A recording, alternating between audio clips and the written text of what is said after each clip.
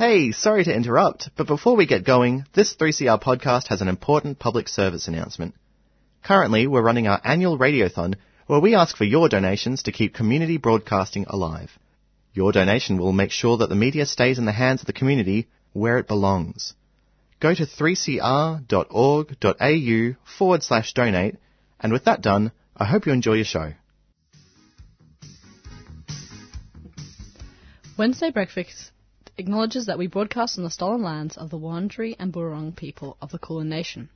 We pay respect to their elders, past, present and emerging, and acknowledge the continued resilience of First Nation peoples in the face of ongoing colonisation and settlement. We recognise a sovereignty was never ceded and a treaty was never signed.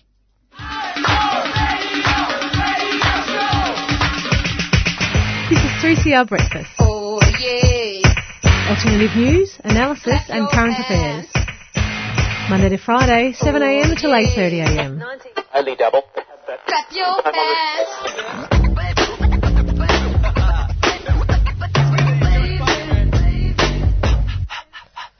Good morning, friends. Good morning, everyone. You are listening to Wednesday Breakfast on 3CR Community Radio. Huge shout out to the show just before us, Earth Matters. Thank you so much, folks, for really great Enviro news and interviews and views and Fade Out song today. Yes, that's right. So, good morning, everyone. It is Wednesday the 19th of June. My name is Will. I'm Edwin. And I'm Rob. And happy Wednesday. Happy Wednesday. We've got a solid team starting to emerge here. It's exciting. Yeah.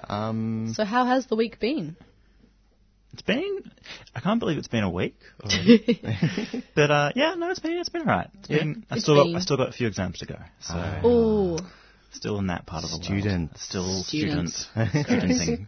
Yeah. Right, yeah. I'm seeing people on Twitter sort of announcing that they finished their exams and it's not freaking out. fair. It's not fair on me, But it's just Wednesday. What are you talking about? It's not exciting. It's no longer Wednesday for them. It's sleep day. Yeah. The rest of the holidays is just mind switch off. I think that's one useful thing about institutionalized education and being in that pocket of society, like being a student, is that it really is like when you get a holiday, you get a holiday. You get a solid holiday. Like I watch my mum go on holidays for a working, full-time worker, and it's kind of like, I've got 2 weeks off, but the rest, 50 we're doing work. Where I get like a month off, and I'm just like, I have literally, like, the days do not matter anymore. I have ascended time. Must be nice. Yeah, sorry, Will, just rub it in here. But it's I don't know, it's an interesting, like part of your life where you're just kind of like, And you kind of realise you're never going to have as much holidays. Absolutely. Ever again. Yeah. Which well, is why with the exception of people who work in academia and people who work in fields that require them to be using their brains to that sort of analytical level at a constant pace, I feel like you're doing a lot of mental work that I'm, for example, not doing work for certain. I think we like to convince ourselves we are. Yeah. It's interesting. You pick up skills everywhere, though, I suppose. This is true. I mean, I think I'd learnt just as much from 3CR as I've learnt in any education place I've been. So, how's your week been, Rob? My week's been good. It's been studying. Yes. But that's pretty much the extent of my week. That's it. It's a pretty boring week, to be honest. Okay, but sure. How about yours? I had the weekend off, and as a person who works on weekends, it was so weird being available to my friends on the weekend. It was amazing. It's going to be a bit tighter with money for the next little while. Weirdly, I think it's just because we're heading into winter, and I work in a sort of tourism-related type thing, and so there's less work going.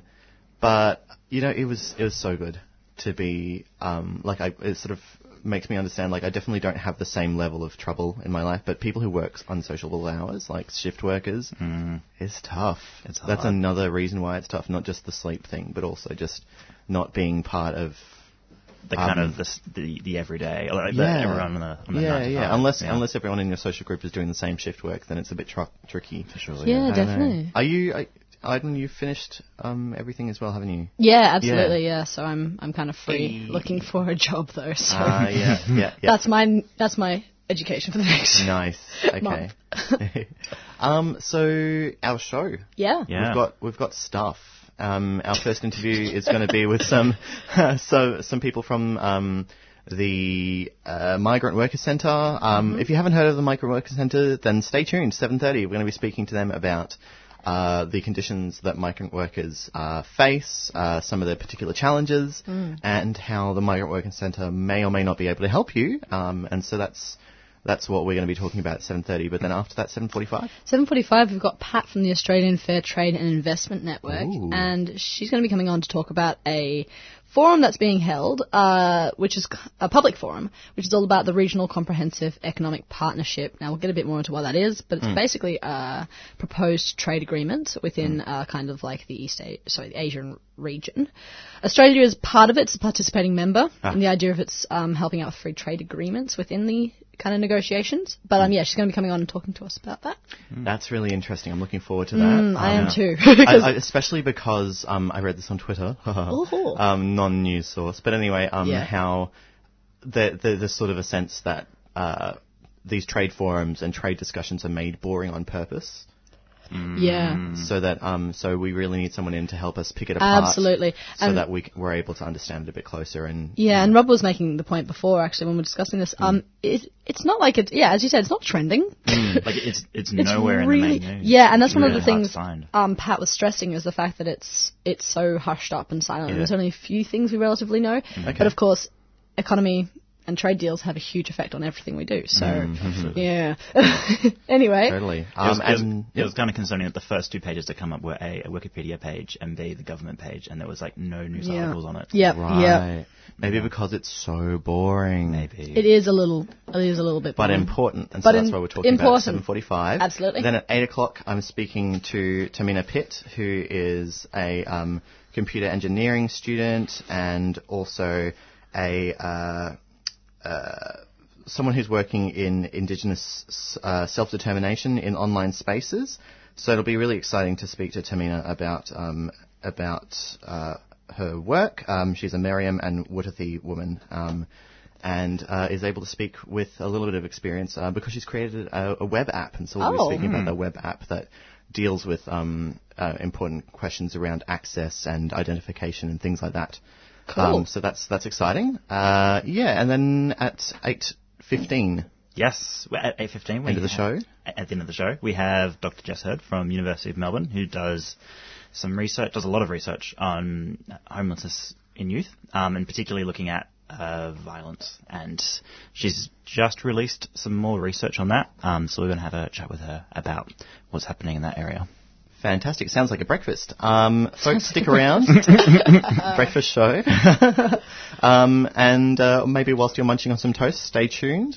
Next up is Alternative News. Some folks know about it, some don't. Some will learn to shout it, some won't. But sooner or later, baby, here's a ditty. Say you're gonna have to get right down to the real nitty-gritty. Let's get right down to the real nitty-gritty now. So, for alternative news, so this is a story that just came out last night. So, in Portugal, the president of the National Statistics Institute has announced that the 2021 Portuguese census will not feature any question regarding race or ethnicity. So, this decision was made despite a working group which was set up specifically for this purpose to investigate this. And they stated that that there should be a question on this to be introduced, because they're saying that they argue that the question would have been a really fundamental instrument in terms of understanding and accessing all the information regarding ethnic racial inequalities in the country. And additionally, they even did a survey on the population, and 84% said they would answer such a question. So it wasn't seeming like it was people were behind having a question behind this. Yet it's decided not to be carried through. And so as a result, a lot of psychologists and campaigners have been criticising the decision for obvious reasons. Some are saying that, now Portugal's not going to continue to recognise that the country has all these diverse cultural backgrounds, and it's not going to recognise that racism in both its individual, institutional and structural manifestations still exists. And there's a sociologist, Cristina Rodal, who also highlights that there was a lack of political investment in the project, with no steps really taken to broaden the debate to wider Portuguese society, to create something that's a bit more participatory and sort of reflective of the populace. And he has this great quote. He also notes that in the Noble Hall of the INE, which is like the statistics department, there were no, this is a quote, there were no blacks or gypsies with decision-making power. The absence of ethnic racial representation is conspicuous. Today, the same ones have always decide that the same ones must wait to continue to wait invisibly. So there was no one there who would be influenced by this decision, who was actually making the decision. So the statistics department in defense of not publishing the question has said that the question's not asked because the issue is complex, and they argue they didn't include the question because of a risk of institutionalizing ethnic racial categories, which is, it's a bit of a disappointing answer. It is a disappointing answer. Just because without any of this data, it's really hard to understand the size of the issue that they're dealing with, let alone understanding common themes, and understanding sort of key causes. And without any information, you just have no idea what's going on. So, yeah, that's not a great outcome. Next story, it's kind of been brewing for a while, but it's kind of come to a tipping point recently. It's about, like, you've all known about the recycling China banning in 2007 and the kind of flow-on effects from that. So what's happened as a result of that is that Southeast Asia has become kind of the dumping ground for recycling now. And so as a result, there's just kind of this chaos that's emerged because China was taking on so much, so they had the capacity in the systems. And now as a result, Southeast Asia has now become that new space and they just don't have the facilities anymore. And so it's just not being handled well. And so most of it's now either just being torched or just being left to pollute the environment. And now, rightly so, a lot of Southeast Asian governments are starting to ban the recycling imports because they just don't want to be seen as the dumping ground of the world. So, like, for example, Malaysia has said they've had enough and they're sending 3,000 tons of foreign plastic back to where it came from. Vietnam is banning plastic waste imports from 2021 onwards. And the Philippines is sending shipments all the way back to Canada. And it's partly because the recycling that's coming in is not very good quality, so they can't really do anything with it. And so it's just like, I feel like almost calling this, it is kind of a crisis because nations aren't taking responsibility for their own waste and having the resilient systems for recycling, because the kind of whole thing showed just how dependent we are on just one country for this one thing, which is just pretty critical. And now as a result, it's all recycling's either getting burnt or ending up in the oceans. And it's just kind of showing the dangers of having a system that's so streamlined and not being resilient. And showing that for like these kind of issues, we need to have multiple ways of dealing with it. So, yeah, it continues evolving. It's been interesting seeing over the last 2 years. But yeah, quick question, Rob, because I was thinking about this the other day and I mean to ask you, do you think, I mean, obviously Australia has not been dealing with its recycling in a really, do you think we have the resources or potential to be able to do that better? Like, should we see a huge investment in, recycling? Well, the thing is that, like, a lot of in discussion to the Southeast Asia governments, a lot of people were saying, like, they understand why they're turning it away, but also it makes a lot of sense to why you'd want to keep it if it's good quality, because you can export it as a product. So there is massive potential to make an industry out of it. You just have to have the resources to be able to set it up, and it's kind of like, well, if no one's taking it on, this might be a good time to start thinking about alternative industries. This could be not Adani, exactly. but also jobs. exactly. Like, huge jobs and continued jobs, because we're always going to have plastic waste. Going to need recycling, Yeah, exactly. Okay. But yeah, that's alternative news from me. Neat. I have a few kind of community actions coming up. So June's going to be very busy. So I thought I might just read you guys out the details as they are coming up. I won't go into too much specific things. I imagine you can look them up if you're interested. But especially coming up this Friday, there'll be a Extinction Rebellion speak out. So it's Melbourne Speak Out, No New Coal, Stop Adani Climate Emergency, kind of snap action. And that'll be happening at 5:30 to 7 o'clock at the Burke Street Mall in Melbourne. If you're interested in going along, information is on Facebook under Extinction Rebellion on their website. Furthermore, on June the 22nd, there will be a march for justice for Courtney Heron and more, End Violence Against Women. So this is kind of a march that's been in the process of building recently, but it's kind of protesting against the violence that we've seen against Australian women forever, basically. But especially this year, just kind of bringing attention to the fact that we are seeing more and more women getting, killed on the streets. And, just trying to address this fact that there's this huge institutionalized violence against women, and the government's not doing much about it. So that will be going on from 12 o'clock, so midday, to about 2 o'clock, in front of the State Library of Victoria, and it's hosted by Change Make Her. So, you can look that up again on Facebook if you are interested in attending it. The final one that I saw around the place is on June the 28th, so coming up next week. Yeah, is that? Yes, next week. Will be Abolish Detainment Facilities. This will be held at Victoria University, City Flinders campus. And that's hosted by Detention Life and Support, and that will again be kind of advocating against, protesting against, especially youth detainment and kind of the harsh justice system, which we were talking about last week on the show, if you missed it. So that would be a good one to listen back on and kind of get updated on the situation. But that's kind of what's happening around the city. Yeah. Yeah, great. Alrighty, so that's been alternative news. Next up, we're going to be hearing from Indigenous Rights Radio with a bit of an interview around the topic of Indigenous traditional knowledge systems and technologies being used to conserve and maintain local forests. Let's have a bit of a listen in. This is Indigenous Rights Radio. Folks, don't go anywhere. We'll be right back. Particularly biodiversity conservation and poverty reduction using traditional knowledge, says Donato Bumacas, one of the champions of the indigenous practices in the Philippines. Our work is actually focused on biodiversity conservation and poverty reduction using traditional knowledge and indigenous knowledge systems. So most of our work actually is focused on, let's say, sustainable indigenous people's agricultural technology, which is actually anchored and based in our culture. So what we do there is we protect the forest. We have that FEE2 technology. In the forest, we actually build holes for trapping animals. And at the same time, when you have that holes, cutting of trees is not allowed, or any human activity is not allowed because of the holes. And in that way, the forest is actually being protected. And not only that, in terms of hunting animals, only the big ones are actually being hunted. We conserve the forest through that technology. Talking to Cultural Survival Team, the Chief Executive Officer of Kalinga Mission for Indigenous Children and Youth Development Inc. Philippines, Donato Bumacas, said that the communities are also conserving watersheds through indigenous agroforestry system. We also conserve the watershed.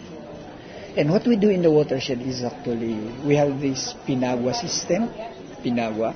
This is actually an indigenous agroforestry system where we combine fruit trees and including like bananas in the watershed that actually protects our water. It's because it's very important in our life. Because the water, we bring it to our rice terraces. As you know, we are familiar with our rice terraces. And we call that ARA, or indigenous communal irrigation system. And then we bring the water from the watershed to the rice terraces. And as you know, our rice terraces is actually a whole package source of our livelihood.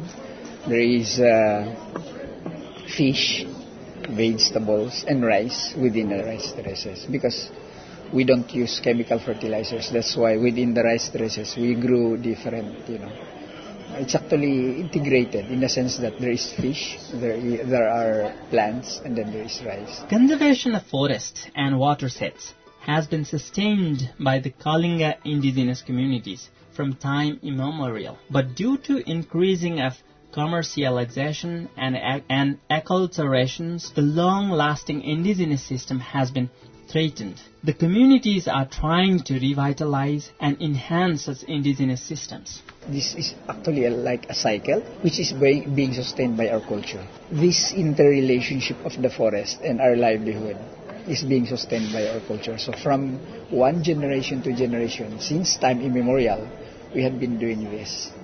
Unfortunately, with the intrusion of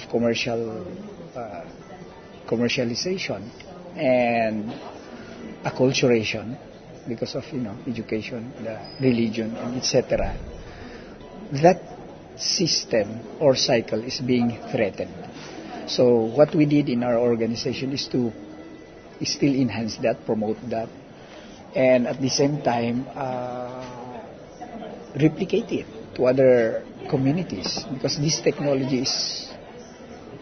is an indigenous technology wherein it really conserves the forest, the watershed, and then at the same time it actually increase the production in the rice terraces.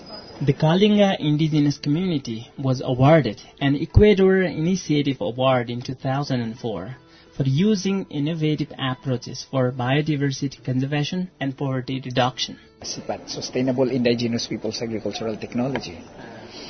This actually won the Equator Prize Award in 2004.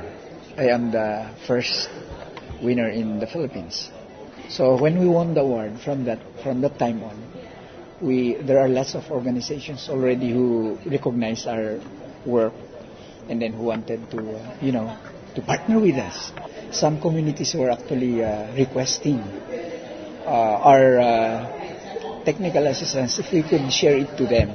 The conservation approaches that the community is using are not new. They are the part of their culture. Conservation. In our culture, is actually part of our culture to conserve. Because when you abuse, we have spiritual inclination that when you abuse the environment, it will remove you from the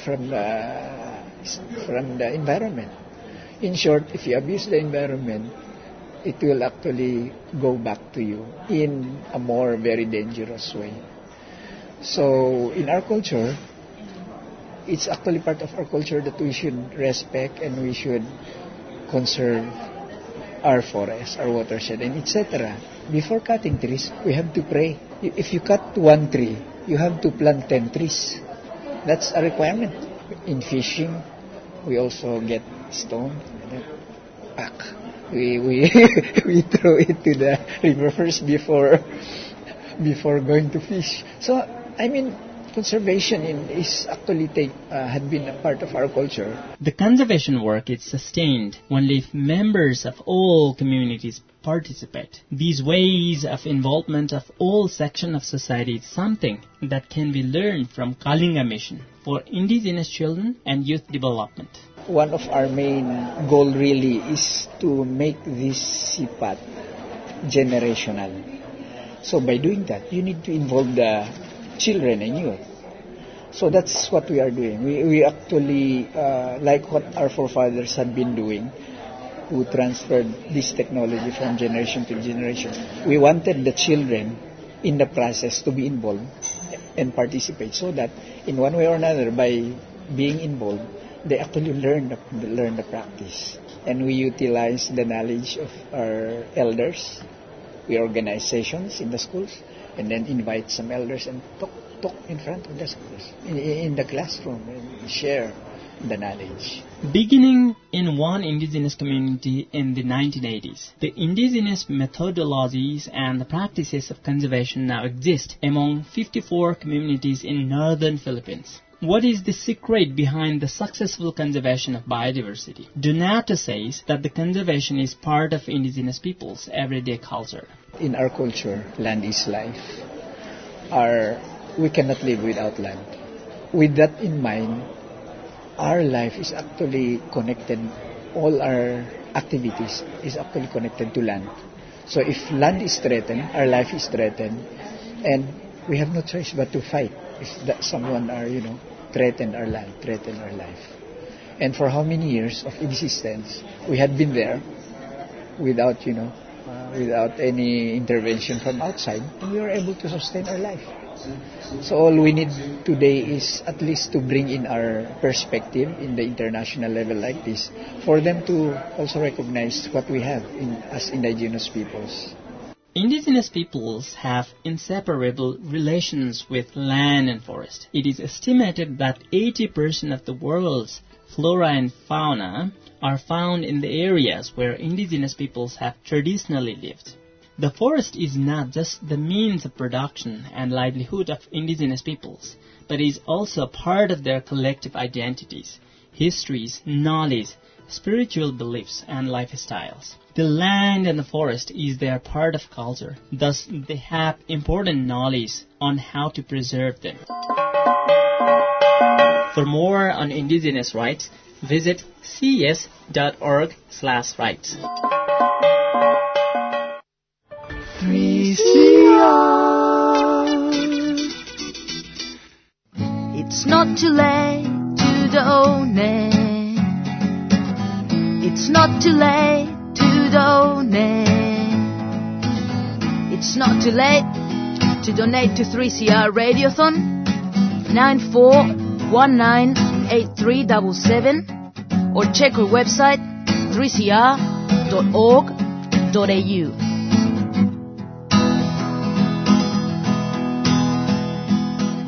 Hey you who are listening, we haven't reached our target yet, but you can help us out.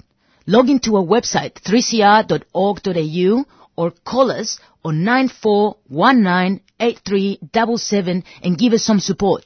Help us keep running this radio for another year. We need you. G'day, my name is Margie Thorpe. You are listening to 3CR Community Radio 855 on your dial. I think we should get this invention which sucks up all of the rubbish in the world and puts it in an intergalactic dimension. 2040 is the latest film by award-winning director Damon Comeau and shows us a possible future we could have if we take on board all the best practice options available now to change our planet. Join the Out of the Blue team for a special fundraising screening of 2040 on Thursday, 20 June at the Nova Cinema in Carlton. To book tickets, Google 2040 Out of the Blue Radiothon Movie Fundraiser or find the event on our Facebook page on facebook.com/outoftheblue. Come along to Cinema Nova with the Out of the Blue team for a drink, a fantastic documentary and help raise funds for Radiothon 2019. Thursday 20 June, 8 p.m. at the Nova Cinema in Carlton. Please note, saving the world is not guaranteed, but having a great night is. Everywhere you look, you will see incredible reasons for hope. Good morning, everyone. You're listening to Wednesday Breakfast on 3CR Community Radio. It's just past 7:30, and we're here for our first interview of the morning. So the Migrant Workers Centre is migrant workers in general are often at great risk of poor workplace conditions due to a number of factors and are sometimes unaware or unsure of how they can access help and assert their rights at work. And so enter the Migrant Workers Centre, which is based at the Victorian Trades Hall. To tell us about the valuable work they do, we have Marianne Tesson, who is a digital organiser, and Hannah Parisa, who is an organiser as well at the Migrant Workers Centre. Welcome to 3CR. Thanks for joining us. Thank you. Good morning. Thanks for coming in. Good morning. Good morning. Like I was saying before, workers across industries, all industries and across demographics are facing increased casualisation, stagnant wages, but people who are migrants and don't have certain securities that non-migrant workers have face additional challenges in their workplace. Can you tell us a bit more about what makes migrant workers particularly vulnerable to poor workplace practices? I think one of the main thing is probably the language, because when you don't speak a fluent or easy English, sometimes bosses are just abusing you. And yeah, the language is a big thing. And we speak a few languages at the Migrant Workers Centre, and we're here to help them as well to understand that and understand what are their rights at work. Something else is, according to the country you're coming from, you don't have the same rights in the workplace. And some of them don't even know that, rights are different in Australia. You have the right to be covered by work cover, for example, or things like that. So just the, language and knowing that you have rights is an important thing that I really have to know in the first place. Right, so there's a fundamental stepping block. Firstly, you have to get past just to recognise that there's a certain set of workplace expectations that workers can have in Australia and should have. Also, I can add that unfortunately, the industries that migrant workers are in, the problem is that they are not unionized as the Australian-born workers. So migrant workers actually have a lot of problems to have access to union movement. And this is why we actually thought we should be existing in the heart of union movement, which is Trades Hall, to talk to migrant communities and also union movement, that we need to get them together. And the problem is that when boss knows this workplace is not union place, so it's much easier for them to abuse and oppress the voices that is against what they really want to hear. And so do migrant workers have a tendency, those who have who don't have the language skills, English language skills, that would enable them to learn more about their workplace, they tend to work in workplaces that are also less unionized, or is that not the case? Yeah. Absolutely. I myself have experience to work in a big bakery in Broadmeadows when 98% of the workforce was migrant or refugees. And many times when we had issues, the only thing boss needed to use was that, be careful about your visa, or don't forget you're an asylum seeker, or like you're a refugee, don't forget about your immigration case.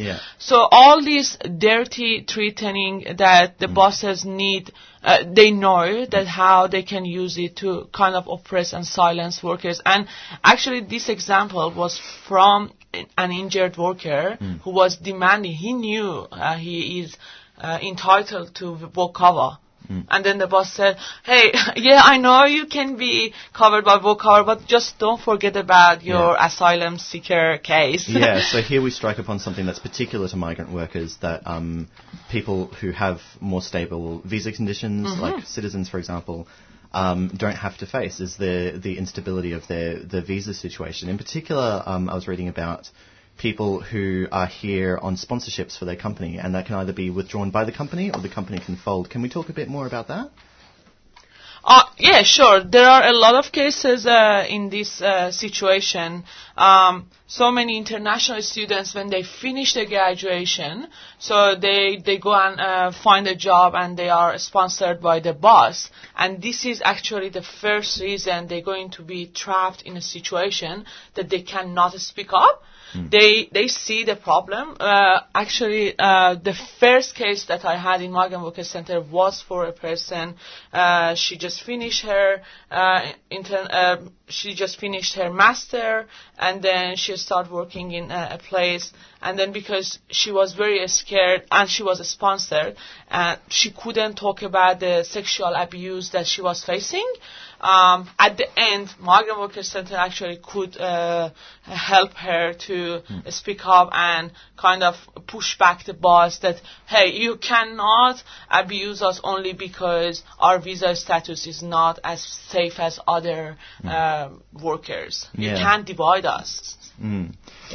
Sorry. No, I wanted just to say that I think it's really important as well for them to know that they don't have to be shy. They can say what's happening to them, and that's sometimes another issue they can face, because, you're never proud to say, I am sexually abused or I've been harassed, and it's very hard to talk about it, especially when you're in another country. You sometimes don't speak the language, or just a little bit, and it's another thing that they sometimes are scared to talk about. And we can't help if, we don't know what's happening. So it's very important to talk about it. Yeah. At the root of this, that also sounds like there is a cultural issue with local bosses, really. I'm just thinking back to the 457 visa saga and other ways in which migrant workers have been used as a boogeyman or a stick to scare local workers, to scare non-migrant workers. How does this impact on the way in which migrant workers are treated in the workplace, but also how they interact with, for example, union movement or other things like that? Well, the bosses like to divide us, and they can use any tool to make it happen. The easiest one is unfortunately racism. How they using Aussie jobs against migrant workers' jobs and all this stuff that we already aware of. So this also goes to workplace, and they see each other as not a united front against the boss. They see each other against each other. So this is actually one of the important jobs that union has to do and make sure they can stop seeing each other as enemies. We need to be together. If our workplace doesn't have a HSR or delegate, this is the issue. It's not that I speak another language or my religion is different. It's not the issue. It's not going to affect my health and safety in workplace. It's going to be fixed by another way. So the only way is that let's have a HSR. So whoever knows better than me or whoever cares more than me, that person should be HSR. Doesn't matter which gender, which religion, which language they speak. So this is our job to train workers, to tell them you should be together to be stronger against the bigger enemy. Yeah, and that's the work of the Migrant Workers Centre. Can I ask you to tell us a bit about the way that the Migrant Workers Centre operates? I had the misapprehension before that it wasn't a union, but it does sort of take on that role, but there are also services involved. Can you tell us about these two functions? Yeah, sure. So my understanding of what I'm doing is that we do deliver some services because we believe in some situation you need to help to lift up the community, and then being together to organize ourselves. So we need to some level of empowerment. We need to know our rights at workplace and in Australia, because there are some differences. For example, I'm from Iran, and I knew that I'm entitled to work cover, but at the same time I didn't know how to access to this. And the boss knew this is the best situation, so he can avoid me to know anything. And it did happen for 1 year.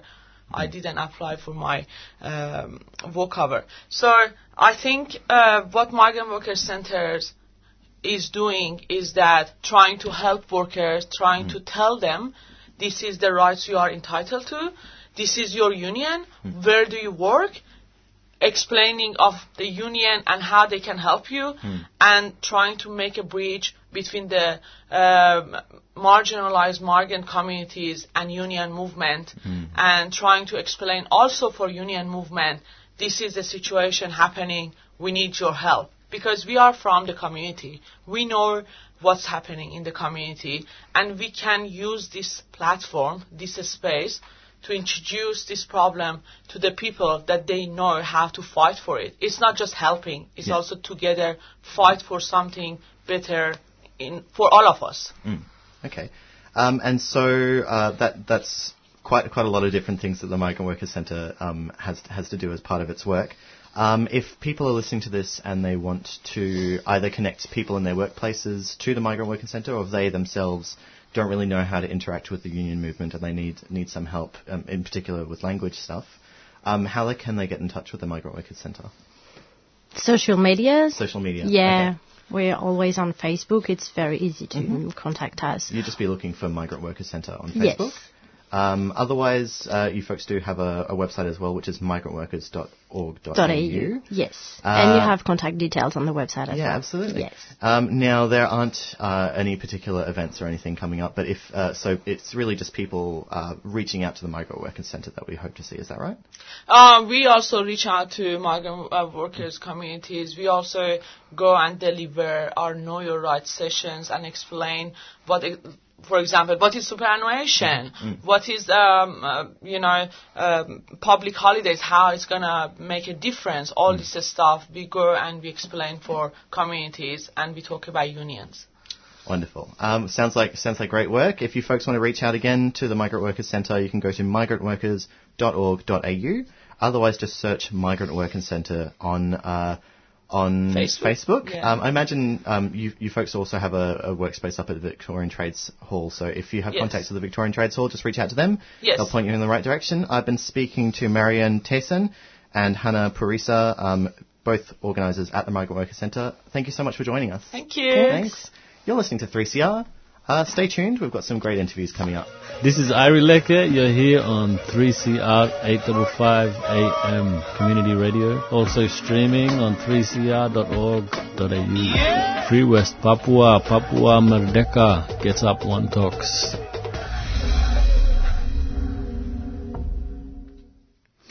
And you're listening to 3CR. Now, for our next kind of interview, we're going to be talking about the RCEP. But what does that stand for? That is the Regional Comprehensive Economic Partnership, which is a bit of a mouthful, and is also a proposed trade agreement which is currently under negotiations within the kind of Asia region. So it was created by ASEAN. And kind of Australia is one of the participating parties that kind of are in these negotiations and are discussing these free trade agreements made under the proposal. But we have Dr. Patricia on the line, Governor of the Fair Trade and Investment Network, to kind of discuss the finer issues with the negotiations and perhaps the problems that are not being currently reported. Good morning, Pat. Good morning. Good morning. So, just as part of this discussion, the Fair Trade and Investment Network of Australia have organised a forum and protest surrounding this issue, which we'll make sure we cover the details right at the end of the interview. But for the moment, from reading kind of up about the RCEP, it sounds very similar to the WTO. Could you just kind of give us the distinction of what this agreement aims to do in terms of kind of like trade agreements and liberalising of trade?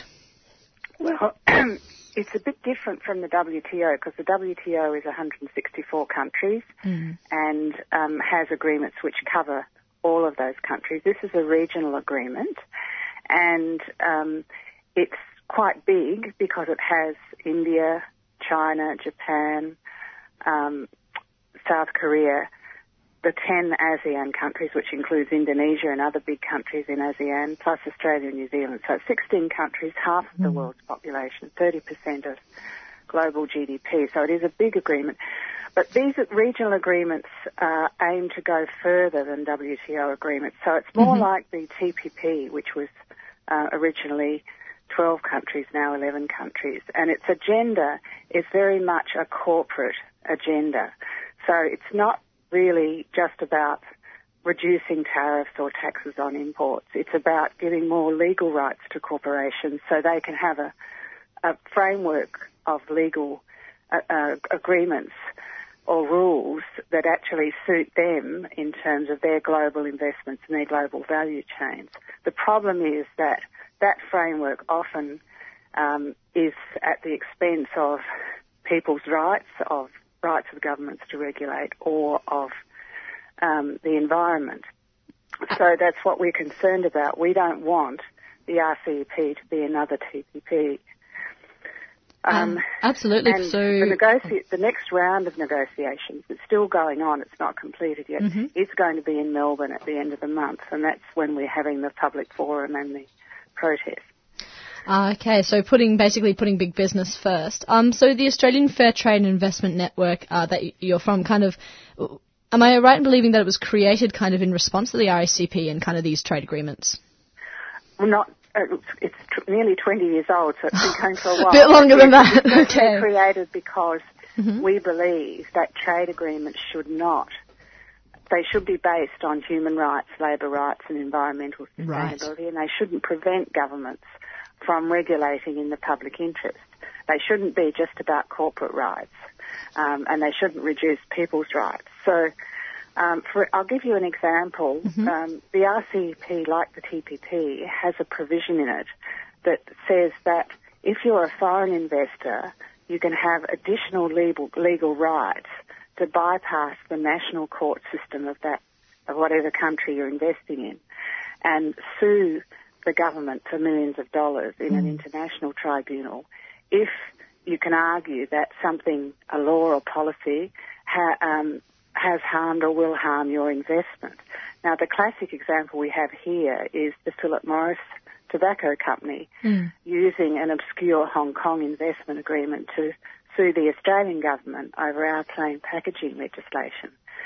But there are lots of other examples where mining companies have sued governments over environmental regulation of mining, where pharmaceutical companies have sued governments because they didn't agree with a decision of a court which refused them a monopoly over a medicine because the court argued the medicine wasn't sufficiently different from other medicines to deserve a monopoly. There are lots of there's even a case where the government of Egypt was sued because of a contract dispute by Veolia, which is a waste disposal company, but part of the compensation they claimed was for a rise in the minimum wage. So you can see that governments can be sued over domestic law, which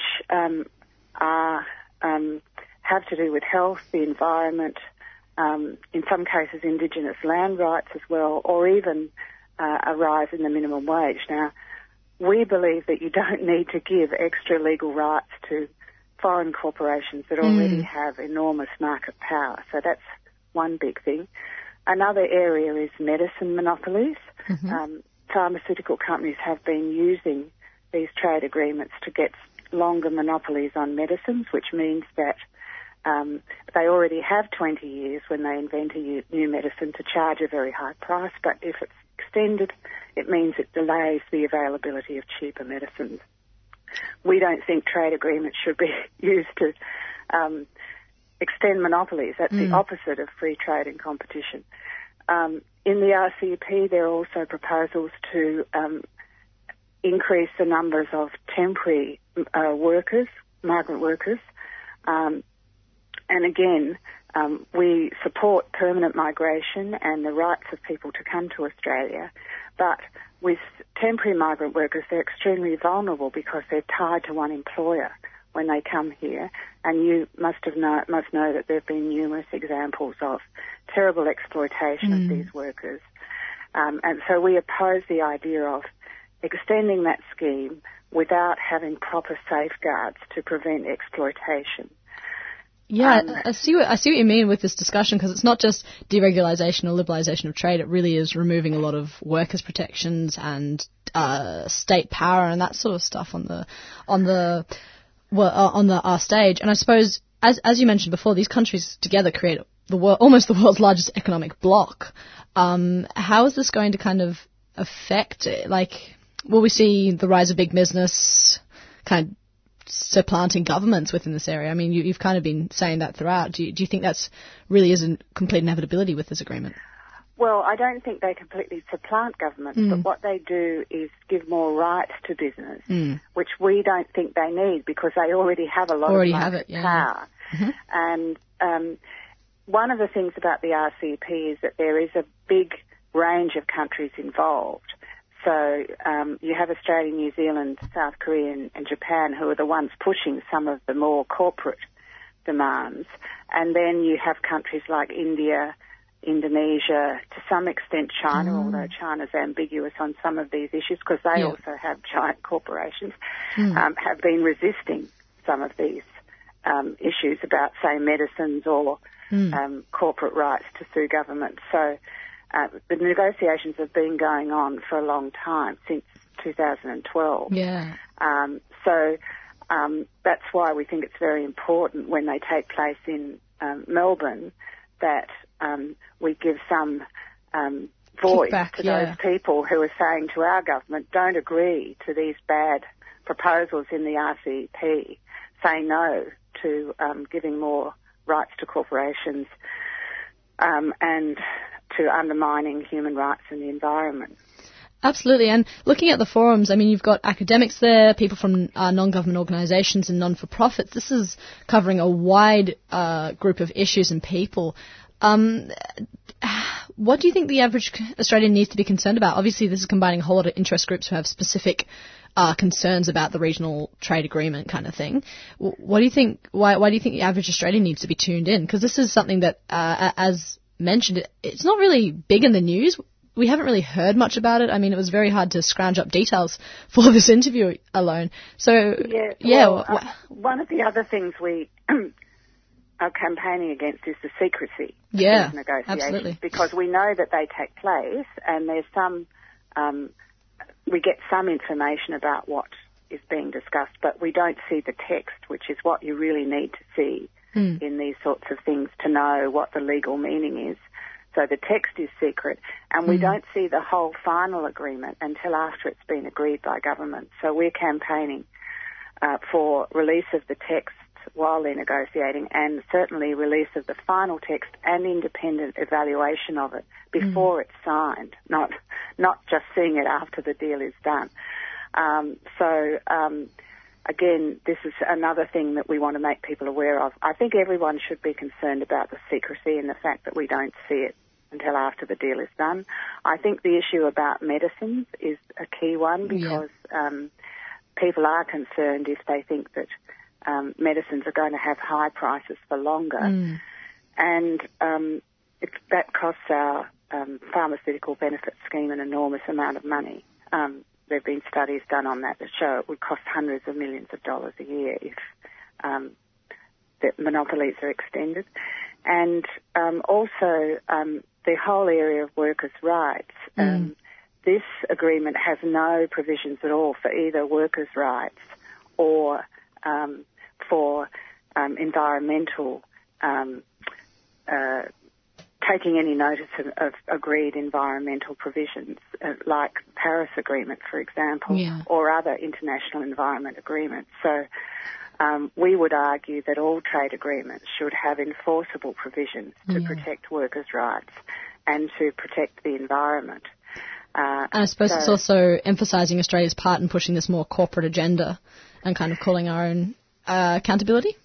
That's right. And if you look at particular groups like women, they're particularly disadvantaged. If you look at where women are in the workforce and the inequities they suffer already, then having provisions in trade agreements which mean that there'll be less rights for workers generally impact particularly on women. So there's another section of the agreement which deals with what they call trade in services, which is really about opening up all kinds of services to foreign investment. And although it doesn't force governments to privatise, it makes it very difficult for, if a privatisation fails, for governments to re-regulate that sector or take it back into public ownership. So if you look at the mess we've had with vocational education that was exposed several years ago, where it was privatised, there was terrible fraud. Absolutely. People didn't get the courses they were supposed to get, etc. Even the Conservative government had to re-regulate in that sector. But these agreements make it very difficult because what they say is if you open up something to private investment, then there's what they call a ratchet clause, which means that you can't kind of take it back. Absolutely. So that's another area that affects a lot of people's lives. Now, these will all be being discussed in the forum you're holding on the 1st of July from 6:30 to 8:30, and that's at the Victoria Trades Hall, is that correct? That's right. And it's just for members, anyone from the public who's kind of concerned about this and would like to discuss it's free this? And anyone can come. Absolutely. And then also just double-checking, there'll be a public rally then the day after on Tuesday, the 2nd of July from 12:30 to 1:30.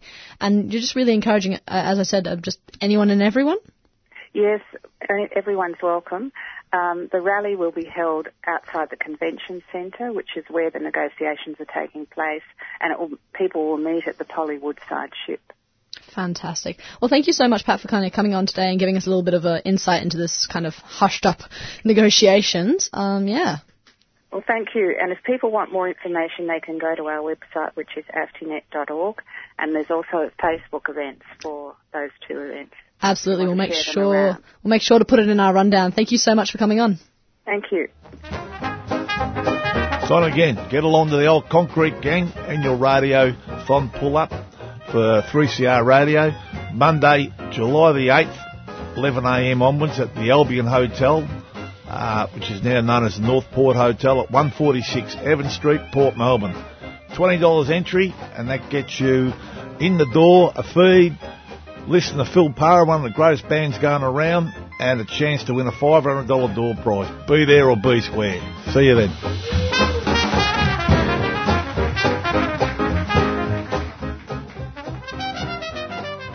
You're listening to Wednesday Breakfast. The time right now is just past 8:01.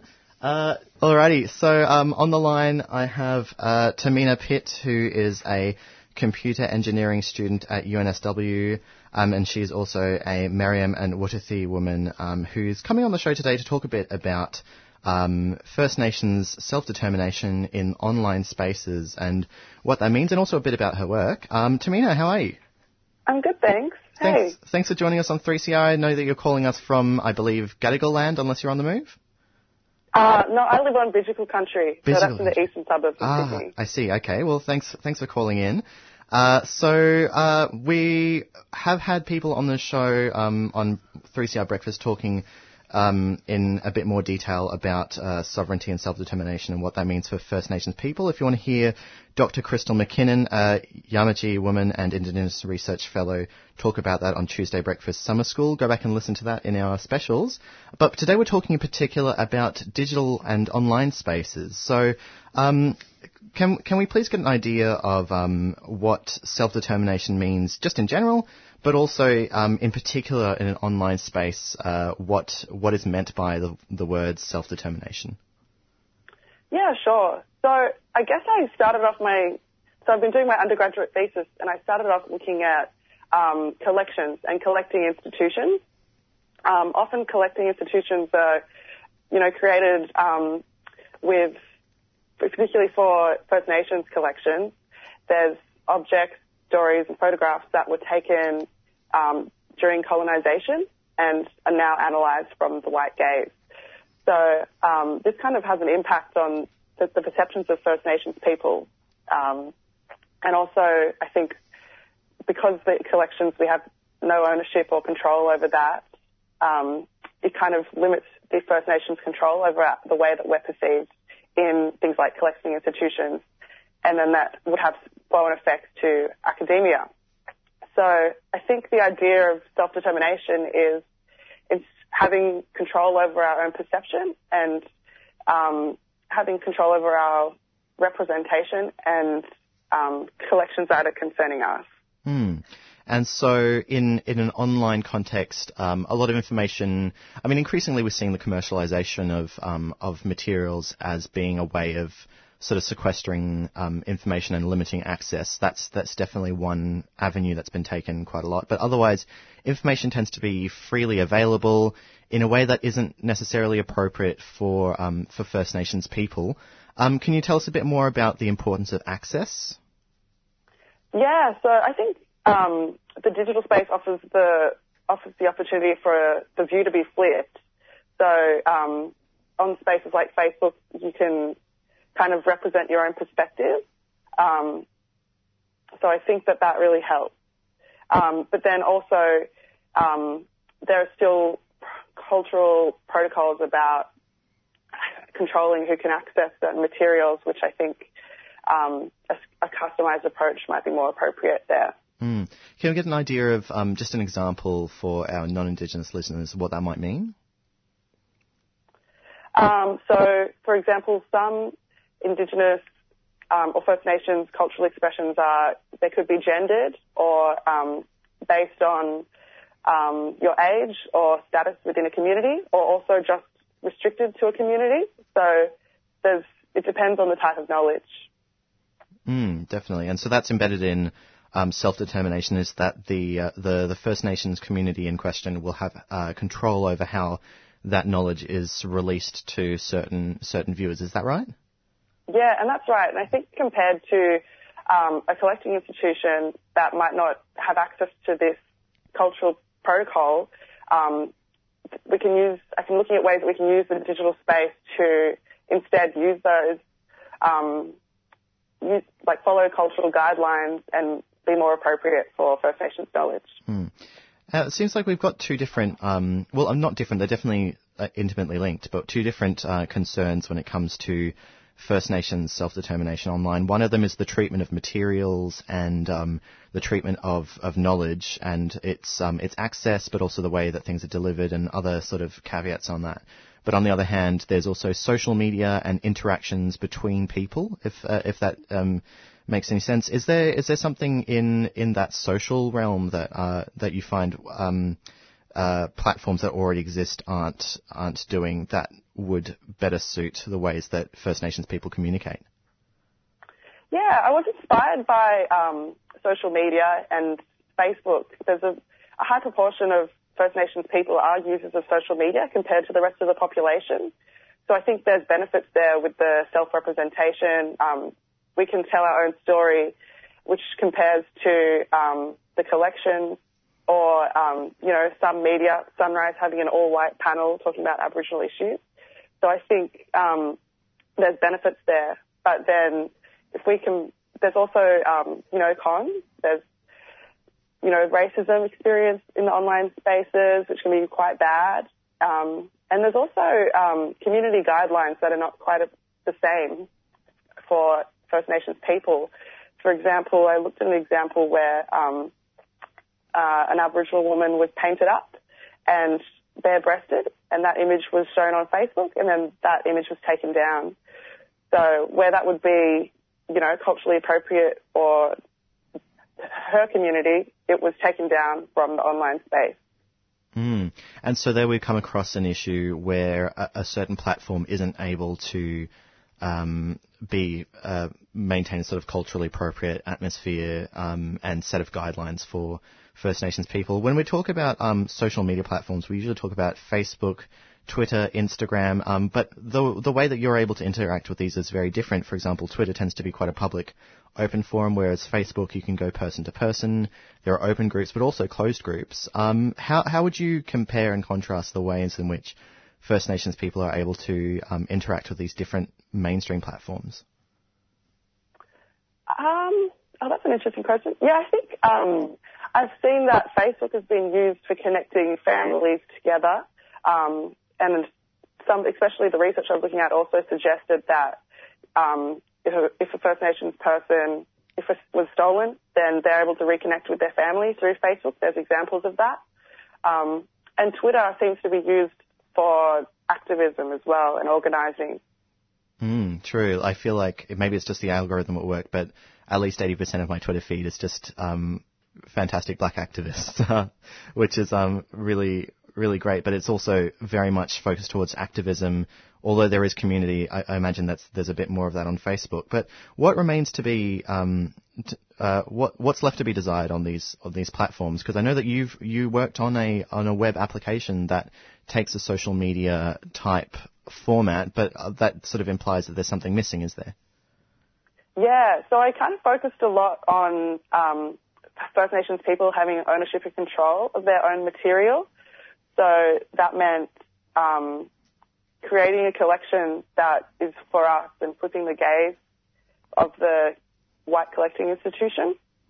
So that involved, so it's basically I've made an application that will allow First Nations people to upload their own content, and they can control who can access it and kind of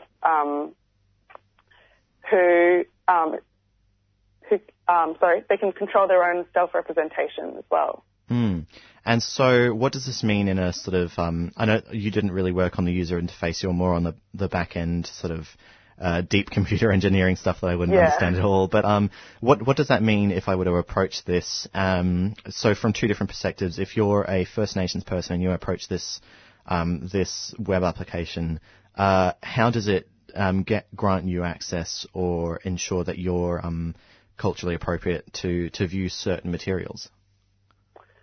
So I've tried to add in functions that would kind of allow people to organise their content to be accessed by people that are appropriately allowed to.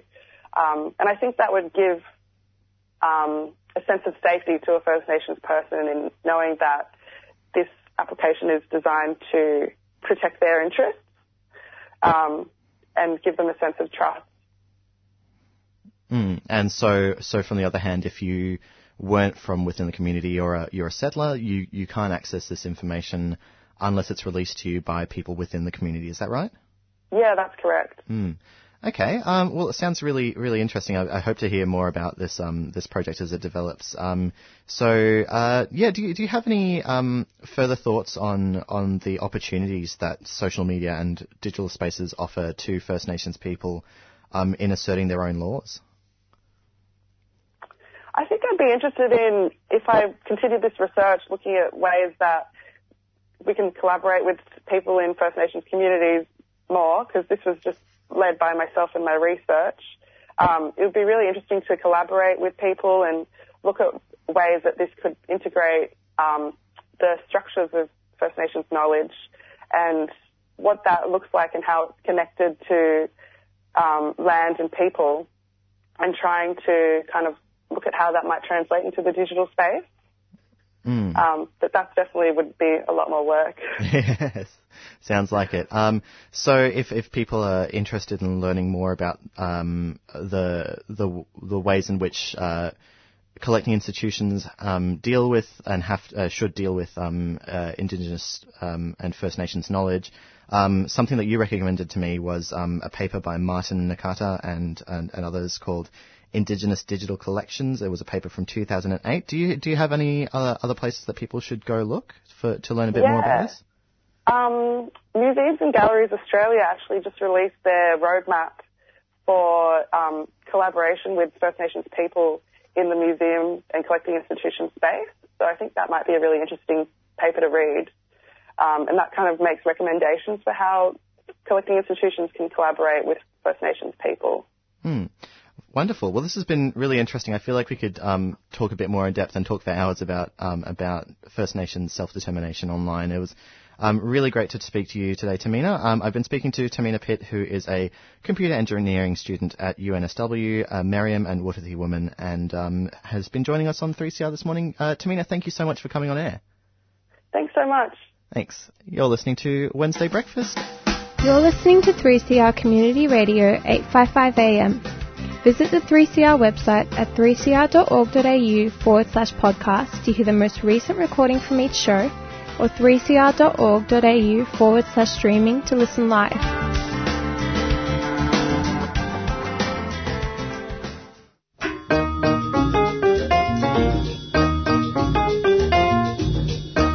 Wondering how you pay your donation to the 3CR Radiothon?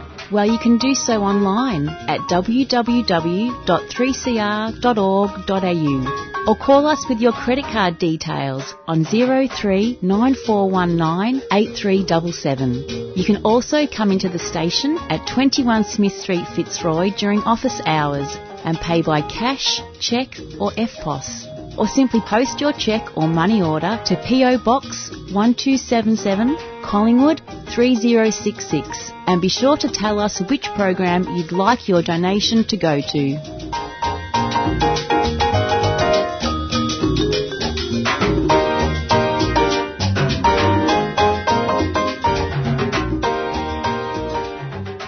So on the line we have Dr. Jess Hurd, who's a research fellow at the University of Melbourne, who's researching youth homelessness and the intersection with violence. Just a trigger warning also for this interview, it will cover topics such as homelessness, abuse and violence, so if that does bring up anything, Lifeline are available on 13 11 14. But on the line we have Jess. Good morning. Good morning, thanks for having me. Thanks for joining us. So firstly, just sort of as like a general overview, what's the scale of the issue that we're seeing here in terms of youth homelessness, and sort of what are the kind of current issues that are developing? Yeah, so we know about 15% of young people 12 to 24 years old experience some form of homelessness. And I think it's important to say when we talk about homelessness, particularly in this research, we're not just talking about young people who are rough sleeping. We're also talking about young people who are in crisis accommodation or might be couch surfing, staying with friends, that sort of type of homelessness where young people are not directly living on the streets, but don't have a place to call home. And so am I correct in saying that the rough sleeping that we see is actually only a small part of the overall picture? Look, it's a small part of the overall picture, yes, but it's also an important part of the overall picture. Absolutely. I think, regardless of a young person's homelessness status, they're still at risk and they're still experiencing quite substantial vulnerability and disadvantage. So I think it's important that we, really look at homelessness as a holistic issue, and also recognise that there are specific groups of young people within that homelessness term. Absolutely. In terms of your current research, it's investigating homelessness as an outcome of a series of factors in adolescence. What are you finding out through that research, and what are sort of the more recent factors that have been emerging? Yeah, so I'm kind of looking at two different streams in that what we're trying to do is really look at what are the things that are happening in young people's lives from early on in adolescence that might influence their homelessness experience later on. But then also recognising that there are a substantial number of people who are homeless, what's happening to them while they're experiencing that. And what we're seeing on the early front is that, within family environments, these young people have experienced conflict with family members. They might have experienced some sort of childhood abuse. But then we also see factors across other domains of influence. So, we can say that things like school failure or disengagement from school are coming out as potential influencing factors, problems within peer relationships, young people feeling disconnected from their community. These are things that, we're starting to show are influencing the likelihood that young people may or may not experience homelessness down the track. And then I guess, where the current research that's just been published is what's happening to these young people, and really what's coming out of that is while these young people are experiencing homelessness, they're also experiencing a substantial amount of violence. Yeah, I was that's your more recent research and interviews has been investigating that. What are the sort of the key sort of findings from the interviews that you've had with a lot of young people on the streets? Yeah, so we've interviewed around 60 young people. Those young people are all from Melbourne and aged up to about 24 years old. And look, what we're seeing with that is young people are not only experiencing a great deal of victimisation as the result of other people's violence while they're homeless, but they're also forced to engage in what I would call lower level violence or those types of behaviours in order to ensure their own survival and protect themselves. And I guess how is this constant sort of reality of facing violence affecting their ability to access services or sort of various other issues? How is it sort of affecting their sort of daily routines? Yeah, well, I think the important thing to kind of say is that the engagement in violence among this group of young people is not as any sort of disregard for social laws or social norms around behaviour. It's really about how do they ensure their own survival, and that might be things like how do they gain food, how do they access or maintain some sort of safety in whatever shelter that they have, how do they protect themselves from other groups of people in society, and that might be other people experiencing homelessness, but also those not experiencing homelessness. So it's quite a broad issue. But a serious one that we need to kind of think about, particularly given that these young people have already experienced quite substantial, trauma and disadvantage prior to their homelessness experience. Absolutely. And I mean, in your research, you're also saying that a lot of these youth, they also, when they're speaking to health professionals, they face a lot of stigma as well. Yeah, absolutely. And I think that's a really strong theme that's come out of the work that we're doing at the moment. Young people, I guess recognising a need to seek assistance, but not feeling like they're able to do that based on reactions that they've had from health professionals in the past.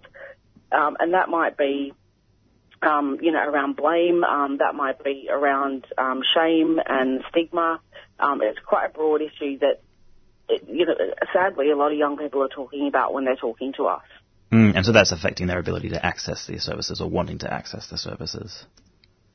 Well, it's affecting their ability to really, I guess, not access services, but also be honest with the health professionals that are trying to provide assistance. And I think one of the forms of frustration for young people has been focusing, when they seek assistance, just focusing on one particular presenting issue rather than homelessness as a whole and what that entails. And certainly, violence and injury that young people might have sustained is part of that. Absolutely. If there are some of our listeners who are experiencing these kinds of situations, where should they go in your experience? Yeah, so there are a number of different organisations that people can go to. For instance, the Salvation Army, Melbourne City Mission, White Lion, Front Yard Youth Services. They all have specific streams that work with young people directly. I don't want to kind of say, look, go to this place because I don't want to overload, one specific organisation, but there are definitely multiple organisations out there that can assist young people in need. Yeah, great. And then finally, in what ways can our listeners help support this situation as well? Yeah, well, I think it's really about acceptance, and it's about creating an understanding. So, really recognising that these are young people who have had to become independent very early on in their lives, often through no fault of their own. They've experienced things that other people haven't experienced that have forced them to kind of go, look, I need to, look after myself. And it's really, acknowledging that, this is an issue, acknowledging that these young people are not violent, they're not dangerous. It's really about these young people are really working to survive and protect themselves, and if there's anything that that others can do to help that and I guess reduce the stigma and the shame, then that's beneficial. Yeah, exactly. We're all kind of in it together. Well, Just Heard, thank you so much for your time. Really appreciate all the research you've been doing, and hopefully get you on in the studio in the near future as well. Yeah, no worries. Sounds good. Thanks very much. So that was Dr. Jess Heard. She's a researcher at the University of Melbourne. I was just going to say, we had some people on a while ago talking about youth homeless, and they brought up the social initiative HOMIE, which is HOMIE. Just for listeners, if you're interested, I thought it was a different way of supporting this cause. It's a little clothing brand, and 100% of their profits go towards youth experiencing homelessness issues, and it provides training and, kind of job opportunity, like helping to get young people into jobs and that sort of stuff. So anyway, I think that's a different way. They have an outlet store on Brunswick They have an outlet Street. store just on Brunswick Street near us, yeah.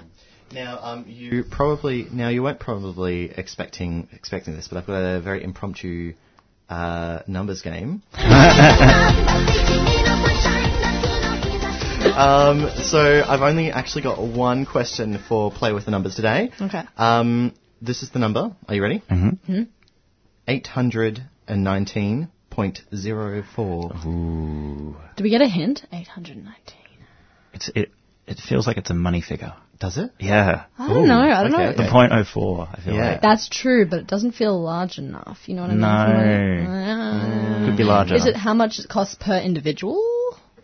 Per individual for would what? It be? I don't know, but would it be per individual?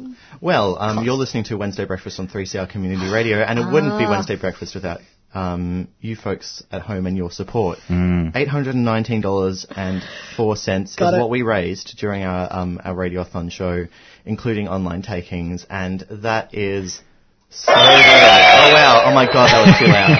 I'm so sorry, everyone.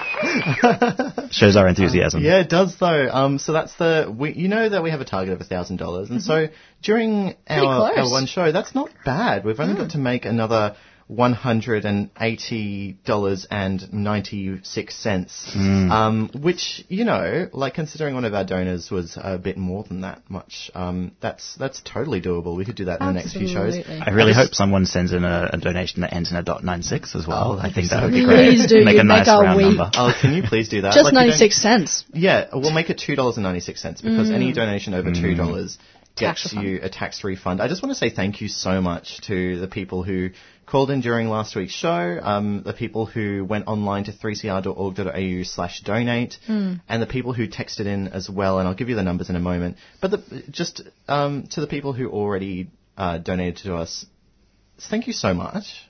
It just shows that you value the work that we do, but also the work that 3CR in general does in our community for, providing really interesting stories and voices and things that you don't hear on the mainstream media, and powering Radical Radio, which is our theme for Radiothon. Radiothon is technically over. It went from the 3rd to the 16th of June. But our donation line's never closed, to be honest, because we're always in need of money, and we didn't quite make our target. So yeah, if you want to, obviously not call in because we don't have anyone in the phone room, but if you want to text in, 0488 809 855. That's 0488 809 855. Just text in your name, the show that you want to dedicate some cash to, and the amount that you'd like to chuck our way, and we can organise a tax receipt for you as well, and all that sort of thing. Otherwise, you can turn it to the studio at 21 Smith Street in Fitzroy/Collingwood. People say Fitzroy or Collingwood. We're on the border. Fitzroy. We're actually in Fitzroy. We're actually on the Fitzroy side of the road, but if you donate it to Collingwood, we'll still get it, to be honest. And you can call in during our hours 9 to 5, so not quite yet, but in half an hour, on 94198377. So that was just 94198377. Our receptionists still have the donation forms. Yeah, that's another way of doing it if you feel like it. Yes. And I also believe the online's still available. Yes. Yeah. So if you're on the everything's still going, basically. Everything's still going. That's right. So you can go online at 3cr.org.au/donate. That's 3cr.org.au/donate. Yes. Now, obviously, we won't be banging on about receiving donations from you every show. It's just because this is the show after Radiothon. You notice that we didn't mention anything during the show so much, apart from those little community service announcements. And we do thank you so much for the people who, like I say, people who already donated. You know, $800 is nothing to sneeze at, for certain. Like, it's a lot of money. And so, thank you for donating that. It is tax refundable as well. Huge thank you also. As we are a bunch of volunteers, one of the coolest things about 3CR is you come in here as a fan. So there's a whole lot of different presenters with their own shows who donated to different shows, and I'd just like to say a huge thank you to the people who from other breakfasts who supported breakfast. I know I pledged my money to City Limits and Community Mixdown because there's so many different shows, and it's lovely that as a station we actually pitch in all towards supporting each other. We do, absolutely. So yeah, I suppose that leads us fittingly to our final thing for the show. We're grateful for. What we're grateful for. Ivan, do you want to start us off? What are you grateful for? Yeah, sure. I am so grateful for lip balm. I've just recently discovered it, and because of winter, my lips are splitting. So, thank you, lip balm. You've been so great. How about you, Rob? I'm grateful for the smell of a book. When you get a book and you smell it, and you just there's knowledge here. It's like you're trying to acquire it, not through osmosis, but through smelling. But it's not quite Yeah, and they have different smells depending on how old the book is as well. And the different papers. Ooh, yeah. Okay. Yeah. There's a connoisseurship to be developed, isn't there? It's like get wine tasting. Yeah, book tasting. It could definitely be something. What am I grateful for? What are you I'm grateful for sort of really interesting guests. Like today, I feel like we've spoken in particular to people who are like directly involved in the things that they have expertise in. Tamina Pitt was a really great interview today, and I really think people should listen back to that interview if they get a chance. Otherwise. I'm also grateful for the really cool design on those 3CR Radical Radio patches. Like, this sounds like a plug, it totally is, but also like they're $10 each, and they look really cool. It's like a kind of yellow disc that you can sew onto your bag or your clothing, or you can iron it on, and it says Radical Radio 3CR, and that looks like one of our vintage icons designs on there, because it's kind of like a, what is that? It's like a transmission tower, but it's got lightning coming from it. I like to think of it making the noise. But safely. Yes, safely. Yes. Spreading happy vibes. So we're coming up to 8:30. That means the end of our show. We didn't get to the weather, so I suppose we're going to just have to let you fend for yourselves. It was kind of cold. It's kind of cold this morning. It's probably going to rain, to be honest. So you know what to expect. You're listening to 3CR Community Radio. Next up, we have Stick Together. Have a lovely Wednesday. Bye. See you next week. 3CR relies on the support of ethical organisations to keep our vital community of voices on air. And we'd like to thank our breakfast supporters, the new international bookshop, Nibs, at Trades Hall. You can check them out at nibs.org.au. And if you'd like more information on how your organisation can become a 3CR supporter, contact the station on 03 9419 8377. Did you enjoy listening to that podcast? Here at 3CR, we're a community radio station, and you're part of that. Right now is Radiothon, when we ask our community to pitch in with a few dollars that can help keep media in the hands of our community. This year we need to raise $250,000 to keep the station on air. Any amount that you can afford makes a big difference. And it's really easy to donate. Go to 3cr.org.au/donate. Your support is greatly appreciated and helps us power radical podcasts for yet another year. Thanks, as always, for listening.